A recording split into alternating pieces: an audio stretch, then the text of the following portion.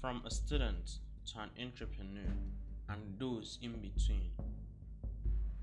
Going through a day is definitely a tough thing to do as far as you are doing something worthwhile.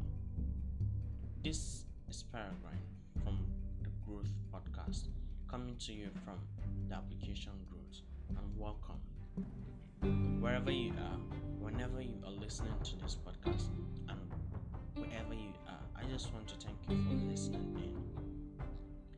I don't know what you do, but I know that you're already a great person.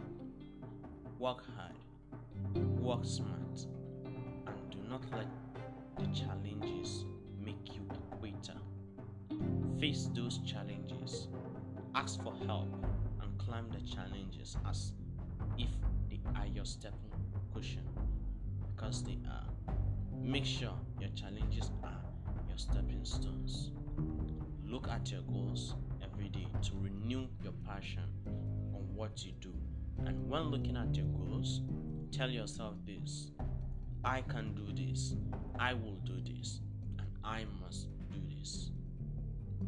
Oh, and don't forget to smile. Make sure you smile.